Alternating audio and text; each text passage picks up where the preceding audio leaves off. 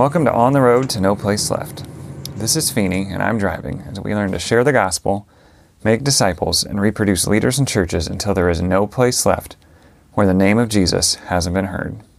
We're in a series of short episodes to highlight mindset shifts that need to happen in our hearts and lives as we pursue movement. For an intro of the mindsets and Cindy who's sharing them, check out the first episode in this series. Let's jump in. Talking about these important mindset shifts that are so vital if we want to move from addition growth into multiplication growth in the things that we're doing. And talking about prayer is ministry. I think the mindset shift is really important, especially for your audience, as you have a lot of Westerners. The shift is really from, as you might say, the old mindset. Prayer is important. I think everybody who's a Christian would agree prayer is important. Yeah, I mean, Right. Who wouldn't say that they agree with that? But shifting from prayer is important, but it's kind of an extra thing that we do before we start real ministry. So shifting from that mindset to a mindset that prayer itself is ministry, and it's a vital part of what we do as disciple-making movement practitioners and movement catalysts and leaders are people of prayer.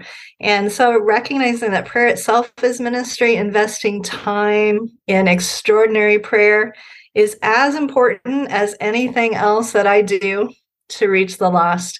And that's really a significant mindset shift, but it is something that we see over and over with people who are seeing movements is they've made that shift. And prayer is a huge part of what they do. It's part of their life. They embrace it and are engaged in prayer, not just before ministry, but as ministry itself. I think it'd be easy to be like, oh, I'll just pray 10 minutes at the beginning of a meeting instead of 5. Maybe if you could share a story or two about to kind of help land that.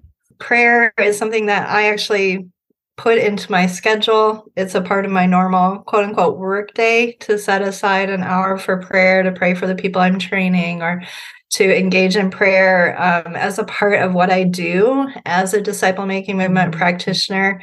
So in a practical sense, if we say prayer is important, then we need to prioritize, and it's one of those big rocks, so to speak, that we put in our schedule as something that we're going to value and we're going to do regularly, and we're going to invest in extraordinary prayer efforts, which, if I can unpack that a little bit, it's a characteristic of disciple-making movements that we see across the globe. And extraordinary prayer is both quantitative and qualitative. You're going to need to pray more than what you did before if you're going to see the release of a movement. It's honestly not something we're real good at as Westerners in putting in the actual hours in prayer. And prayer and fasting, we're making fasting actually a part of our normal lives as practitioners is part of that as well as, and then, all night prayer, chain prayer, all kinds of different ways that we can incorporate prayer.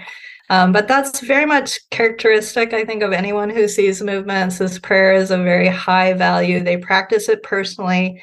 They train everybody in their movement to be people of prayer and to grow our prayer muscles. Maybe we can't start with a 40-day fast, but maybe we start with fasting one day or one day a week, as we start to grow in prayer and praying for the lost, praying for our communities, praying for a move of God, not just praying for ourselves, but praying for the release of what God wants to do. Another story that I could share is about one of the movement leaders that I'm coaching, a lady in Nigeria. I just got a WhatsApp message from her 2 days ago, and this is what she told me about what she's doing in prayer. She said, we are starting a 460-day prayer and fasting effort. 460 days of prayer and fasting to see 360,000 people come to the Lord. That's what they're doing, So they're initiating as a movement, different people signing up, but we're going to have 460 consistent days of prayer and fasting, believing God for tens of thousands to come into the kingdom. So the prayer effort itself is part of the ministry and really a high value in this leader's life. You kind of hinted at this, but maybe how can we baby step our way into that, right? Because I would hear that and be like, oh, where I'm at stage of life or just current rhythms. Not that I shouldn't change, but like, yeah, I'm starting at 4 a.m. might not be the thing for me. So would you just give us maybe some practical Right. handles on baby stepping towards more extraordinary prayer? Yeah, well, like I said, I think the first baby step is a mindset shift to really say, Mm. Lord, I recognize that that's not my lifestyle. And I look in scripture and I see that you were a man of prayer, Jesus, and I want to be like you. I want to be a person who spends time investing in prayer as a part of what I do in ministry, and I want to value it more. So I think that first baby step of repentance and saying, God, please help me. I want to change.